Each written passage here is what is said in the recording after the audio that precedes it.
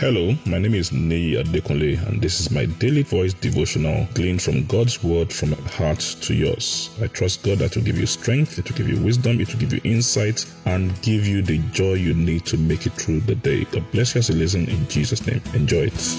A beautiful day to you in Jesus' name. We thank God for His help and grace, and we thank God for how far He has brought us in this month. As we begin to round up the month, we're still talking about God's secret code. God's secret code. And these are secure lines, ways that God has made for us to tap into His wisdom so that we can live a glorious and victorious life. And we've been looking at the life of Apostle Paul because, believe me, he knew how to use this secure line of praying the Spirit to tap into God's wisdom, to fellowship with God at an unusual level and bring strange results into his life. Now, I want to look at an account he had with some people. He had this contention, and let's see how God's wisdom worked for him in this place to bring him into a place of victory. Let's read our Bible in the book of Acts chapter 23, verse 6 to 8. Acts 23, 6 to 8 in God's Word translation. When Paul saw that some of them were Sadducees and the others were Pharisees, he shouted in the council, "Brothers, I am a Pharisee and a descendant of a Pharisee. I am on trial because I expect the dead to come back to life." After Paul said that, the Pharisees and the Sadducees began to quarrel, and the men in the meeting were divided. Verse 8, the Sadducees say that the dead won't come back to life, and there are no angels and spirits don't exist. The Pharisees believe in all these things. So these people had come from Jerusalem. The council of elders, a religious group, came from Jerusalem, and they came to try Paul and put him to death. So his enemies had gathered together against him. So Paul came and saw it by the Spirit, I believe. And that is wisdom on the move.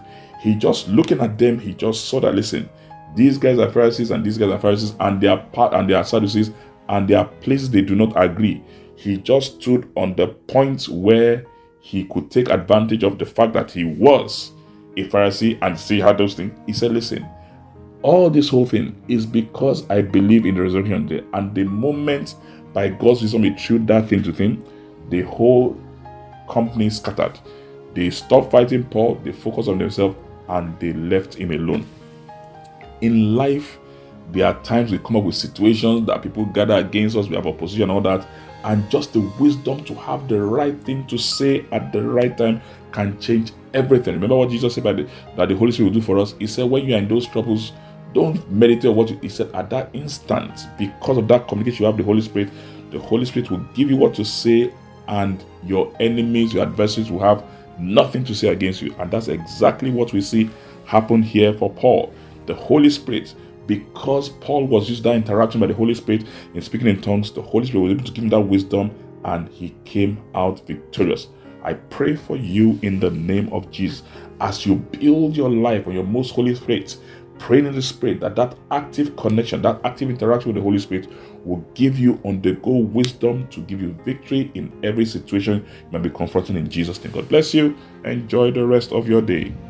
I'm sure the word you heard today has been a blessing to you. The way we maximize God's word, the effect of God's word in our life, is by putting it into practice and by sharing it with others. Please ensure you put this into practice, and please share it with others. And I trust God that the full benefit of the word will be seen in your life in Jesus' name. Thank you very much, and have a wonderful day.